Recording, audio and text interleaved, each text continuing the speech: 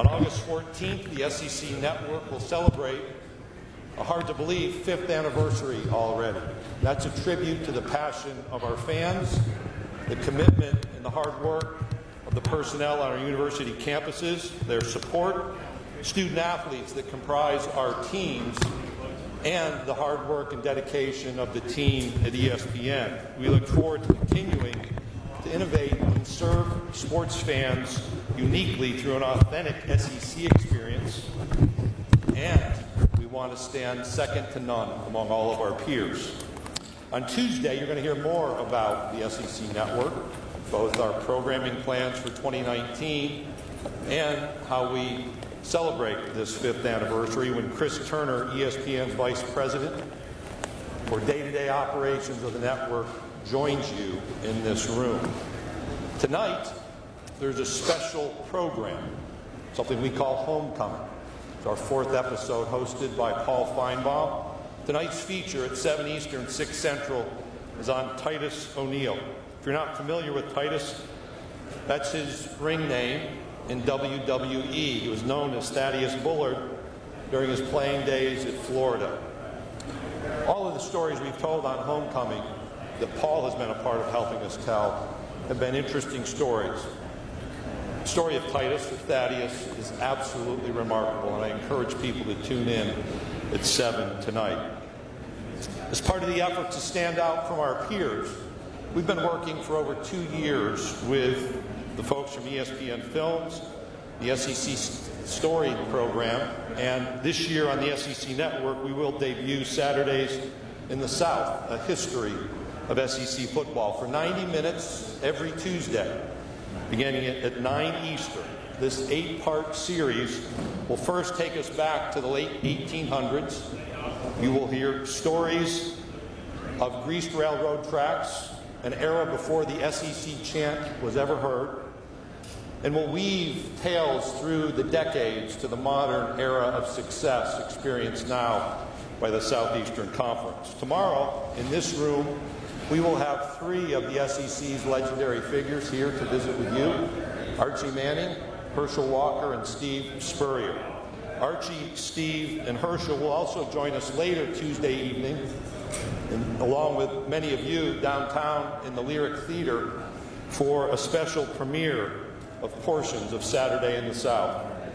This will become, I am certain, because it's a high-quality production, appointment viewing every week on Tuesday evenings, not only for SEC football fans, but for college football fans.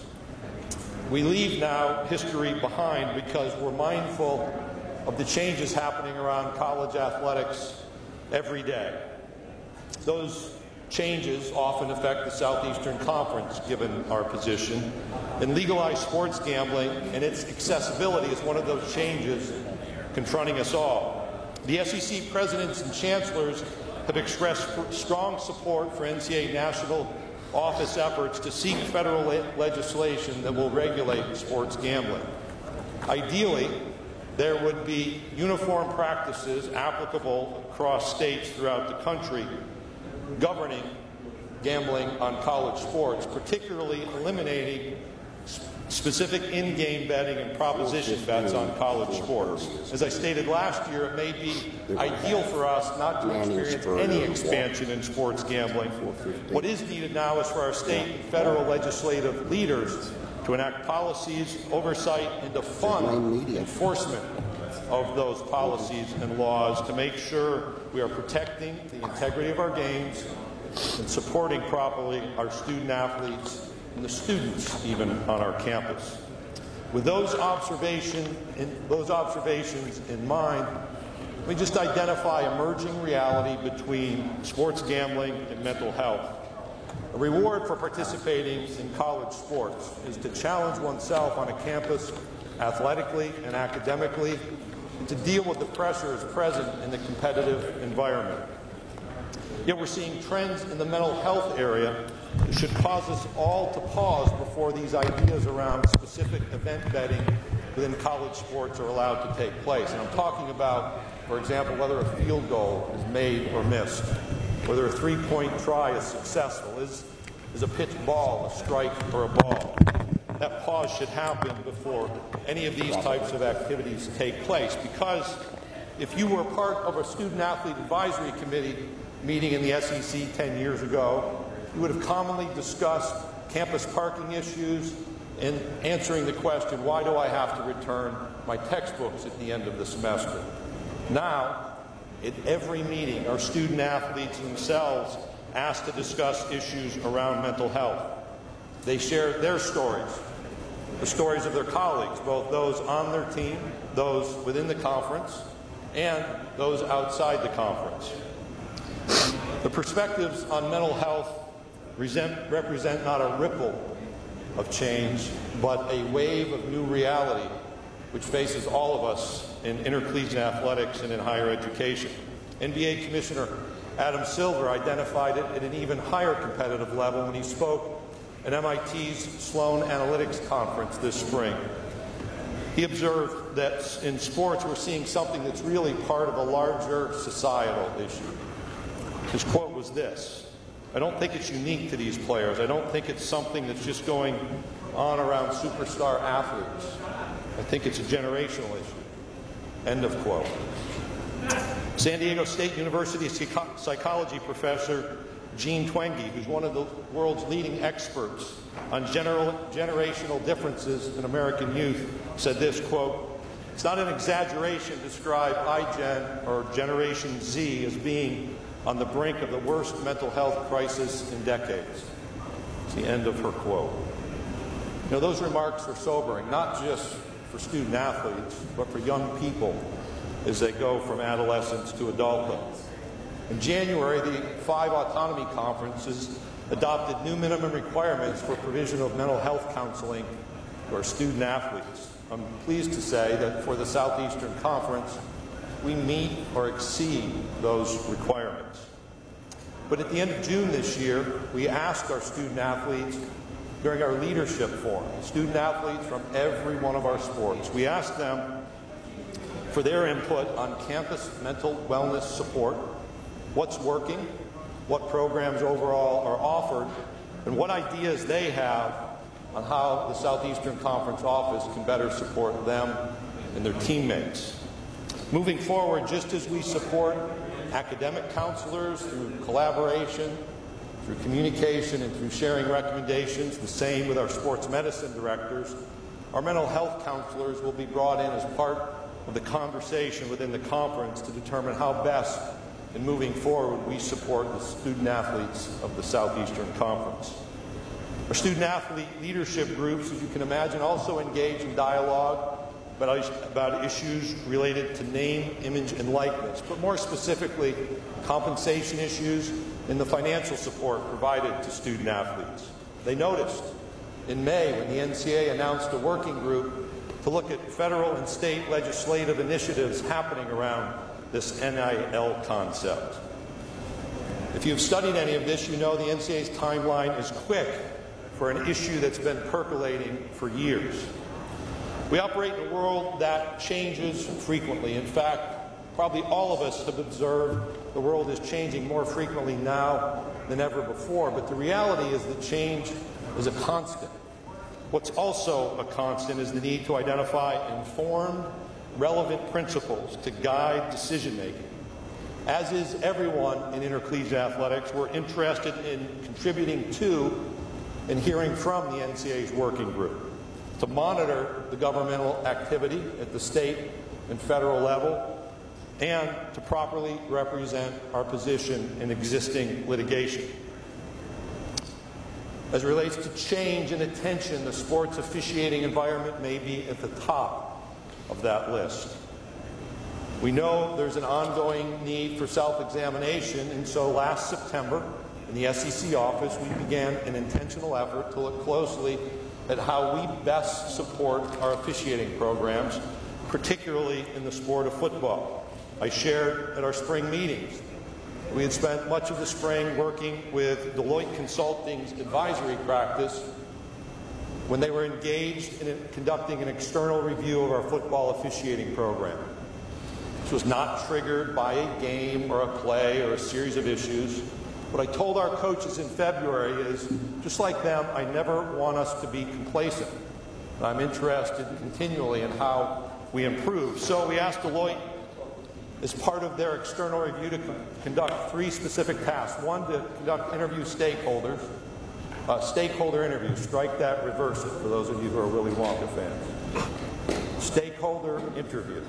We conduct stakeholder interviews. They did so with our 14 head football coaches, our 14 athletics directors, a group of football officials, and a group of former student athletes and former SEC head football coaches. The second thing we asked was for them to perform data analytics using game reports and our officiating performance reviews. And the third part was to compare our policies against those of other sporting entities, both domestic and international. Here's what we've learned so far. When our policies and procedures were compared with others, we compared favorably. You'll hear in a moment about some adjustments we learned may be helpful. The feedback from those interviewed indicates SEC officials are perceived to better manage the game when compared to their peers. Third, our coaches, athletics directors, and our officials express trust and confidence that the leadership of the SEC office is committed to supporting the highest quality officiating program. Next, there's an open line of communication between the SEC's coordinator of football officials, Steve Shaw, and our head coaches, something for which our head coaches are appreciative and they respect Steve's responsiveness. Steve's approach and his schedule of providing weekly officiating evaluation feedback is helpful to and trusted by our head football coaches. The collaborative replay process speeds up decision making and produces more correct outcomes in which our membership has expressed confidence. In fact, our replay process operates on each play 10 seconds faster than the national average and produces more correct outcomes than the old in-stadium process. We also learned something interesting, and that is both our head coaches and our officials want to improve their working relationship. As a result of the feedback, one of the first adjustments we made was to invite a group of referees, our white hats, to Destin to spend time in a facilitated conversation with our head football coaches to hear each side's view of challenges and the realities before, during, and after football games. We will do the same thing in a different format with those groups next spring. We are adding to our collaborative replay process a sideline monitor that will allow the on-field football officials to view the play and communicate with the in-stadium replay booth and the replay officials in the conference's video center. One of the benefits, in addition to the extra voice in the process, will be the ability to better explain replay decisions from the official to our head coaches on the field.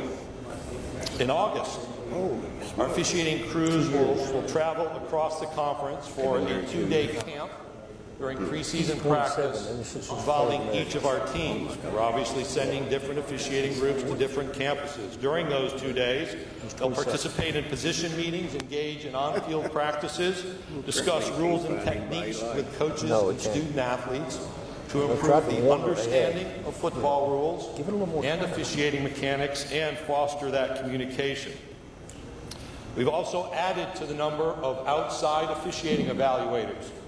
During the year, behind the scenes, 20,000 football plays, every play of the season, are reviewed by film graders. There are 20, some of whom are specialists at each position filled by an official.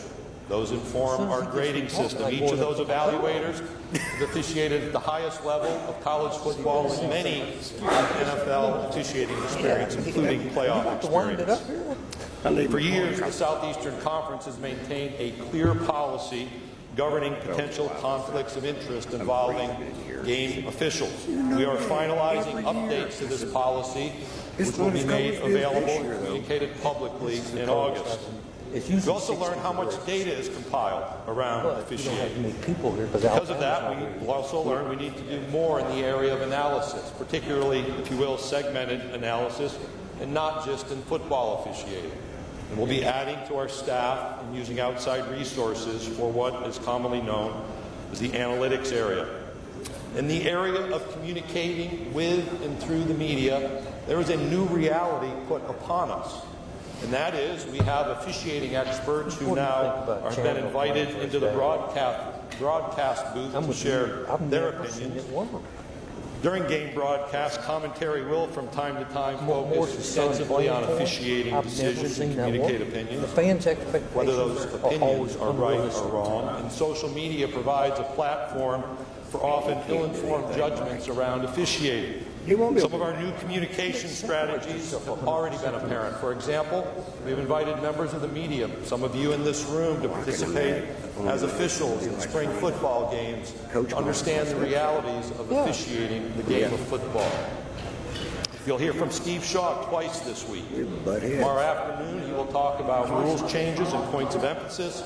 We've added a session on Wednesday where Steve will talk about how our football officials are recruited, trained, evaluated, and the conference's accountability process for its officiating program, along with a "you make the call." Maybe this is the only way. And accountability will be built in for each of you participating. Because they're staying in Dallas. In conjunction with the SEC Network, we expect and are exploring strategies to inform viewers about officiating decisions and to educate throughout the day, game day, through this platform. We're launching a website today, secsports.com/officiating. It is lightly populated at the moment, but we will add educational videos, rules information, and some of the policies that I just referenced that are being updated. We'll do that across the board for our sports. We're also exploring opportunities to be more engaged and active on social media. That does not mean we will spend all day Saturday tweeting about other people's officials, nor about ours. But we do recognize there are opportunities to engage and explain in ways we haven't previously explored. I have great confidence in the SEC membership through our process has expressed great confidence in the leadership of Steve Shaw, who's respected nationally, which is why Steve was named the NCAA's football rules secretary editor. But the reality is football is an incredibly dynamic game played at high rates of speed, which demands instant decision-making. We have honorable people filling the SEC's officiating roster, people who approach their work with the highest degree of integrity and the highest commitment to fairly officiate each and every game. Yet officials, just like coaches and players, are human, and our elusive goal of perfection will remain elusive. Yet, we're not going to become complacent. And we'll continue to seek this effort, this expectation of perfection through constant improvement. Changes and change fill our days. There's a lot going on. Are you ready to ask me questions? There are a few more points that I want to share, a few more thoughts, some of them about the continuing success we achieve and enjoy in this great conference. In 2018-19, the Southeastern Conference graduated 71,000 students from our campuses. It's an enormous impact on our region, the nation, and the world. We had 61 teams earn public recognition awards from the NCAA for their academic progress rate, and 57 teams have perfect APR scores of 1,000. It's continuing progress academically. We celebrated Georgia's Katira Orji, who was named the NCAA's Woman of the Year. We led the nation in football attendance for the 21st consecutive year. We had half of the most highly viewed televised football games, and again had the most highly viewed conference championship game, filling completely Mercedes-Benz Stadium in Atlanta. We won 5 national championships this past year and finished second in national championship competition on 5 other occasions. We also had over 2 million fans attend SEC baseball games, more than double the next highest conference. Having an SEC team finish like Vanderbilt did as national champion is a nice way to move into summer. Summer being defined as the 18 days between Game 3 of the College World Series and today. But it also reminds us of the opportunity to better support baseball, softball, and other sports in 2 key areas. As you know, the SEC submitted a legislative proposal to the NCAA to facilitate transition of the baseball volunteer coach role to one of a full-time coach.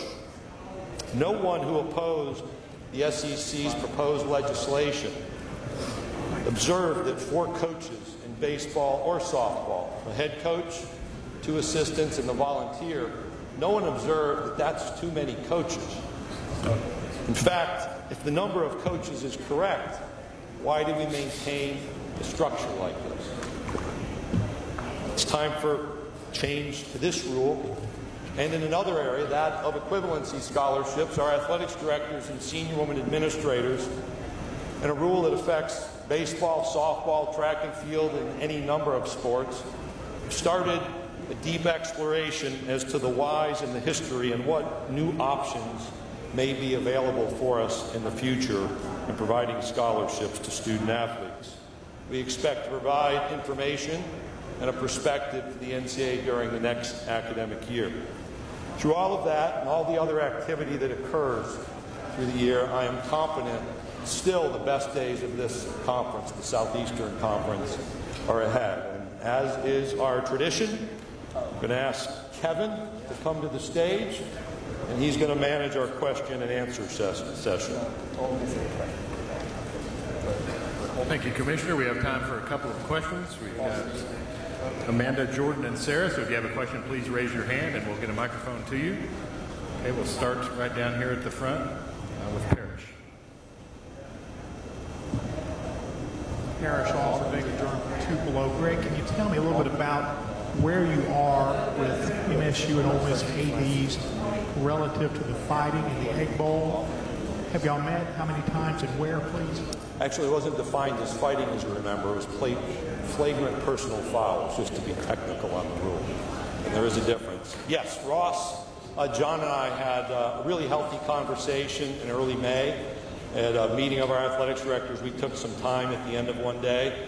Both shared their perspectives, both concerns and ideas for how we can move through football games without that type of negative activity. We've obviously had a change in the athletics director at Ole Miss. Keith and I have talked, and I think we've had what I would describe as healthy conversations, with the focus always being to move through these contests without those types of conflicts. Say, we have one over here in the middle, 3/4 of the way back.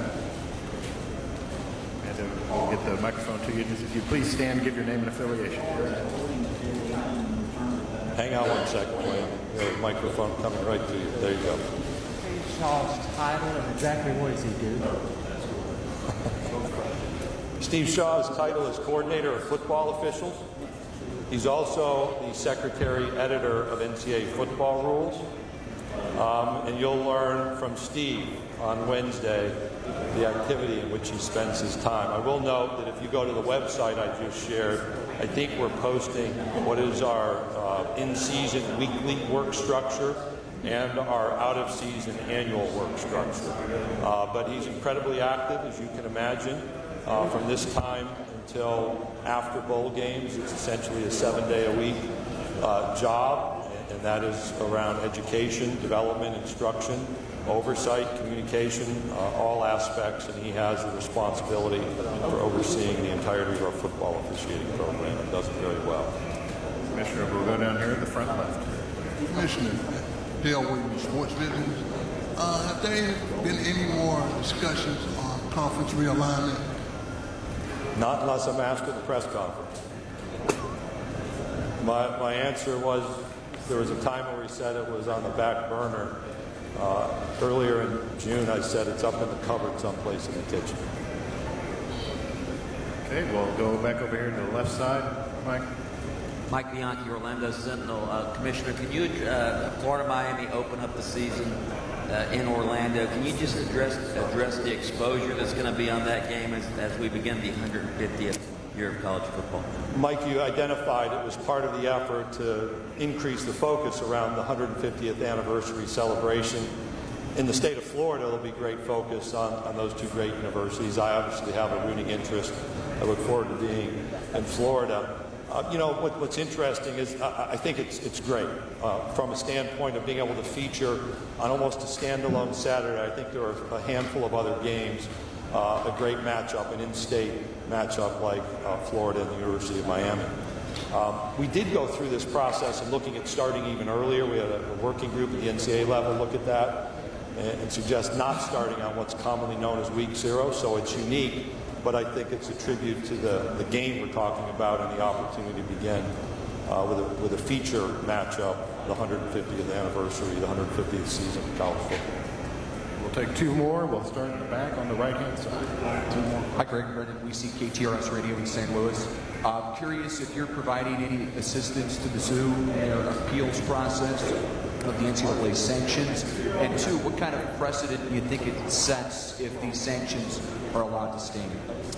To the first question, whenever any of our universities' athletics programs are involved in an NCAA infractions process, we serve in an advisory role. We are not investigators. That is now a 15-year approach by our conference. And William King, our associate commissioner, myself even, have been in communication throughout the infractions process and even in the appeals preparation process with Missouri and its representatives. And that's common among any of our institutions when they have those problems. I'm always reserved to comment about decisions, but the Infractions Appeals Committee certainly has an opportunity to speak, and I'll leave it at that. Okay, we'll go back over here on the left side, alongside the ball. Next question. There you go. Commissioner Shock, you say WNBTV in Baton Rouge. I'm just curious your thoughts on targeting calls and players having to miss entire halves sometimes when it appears they're just trying to make good clean hits. The Devin White call last year obviously was very controversial. Just your thoughts on, where that's heading. I hadn't heard about that controversy. When targeting was initiated as a rule, it was about protecting the players in the game. That's still the case. The reality of targeting, it is a well-intended rule that is difficult to officiate and controversial even when applied correctly, which we communicated on that play. It was, in fact, by rule, applied correctly. That doesn't mean it's not controversial. I'm encouraged by the willingness to update the rule this year because we had one of these conflicts, it seemed, where the charge to the official on the field is when in doubt, you put the flag down. The responsibility of a video review official is you have to have a clear evidence to overturn that it wasn't something or that it was. And so we're in this gray area, and Steve will talk more about this tomorrow. You had this reality where it stood or it may have been confirmed even in some occasions. Now we go to video review in the coming season to say all three parts under the new approach, the new rule, all three parts of targeting must be present for the rule to be applied. And that will produce outcomes different from past years. It will still be controversial. But fundamentally, we have to understand this is about protecting the participants in the game. You asked about the penalty. If we could change behaviors without penalties, I'm sure we would. But we have different types of penalties for all kinds of behaviors. And that's a particularly dangerous play which merits that severe accountability. Kevin tells me I'm done, right? Yes, sir. Okay, he has the clock. So there is a lot to communicate. There probably are still a lot of remaining questions. I will be around throughout the day today, Tuesday, Wednesday, Thursday, and look forward to the conversations and whatever questions you may have that I may be able to answer or successfully deflect to someone else. Hope it's a great week, and thank you for being with us.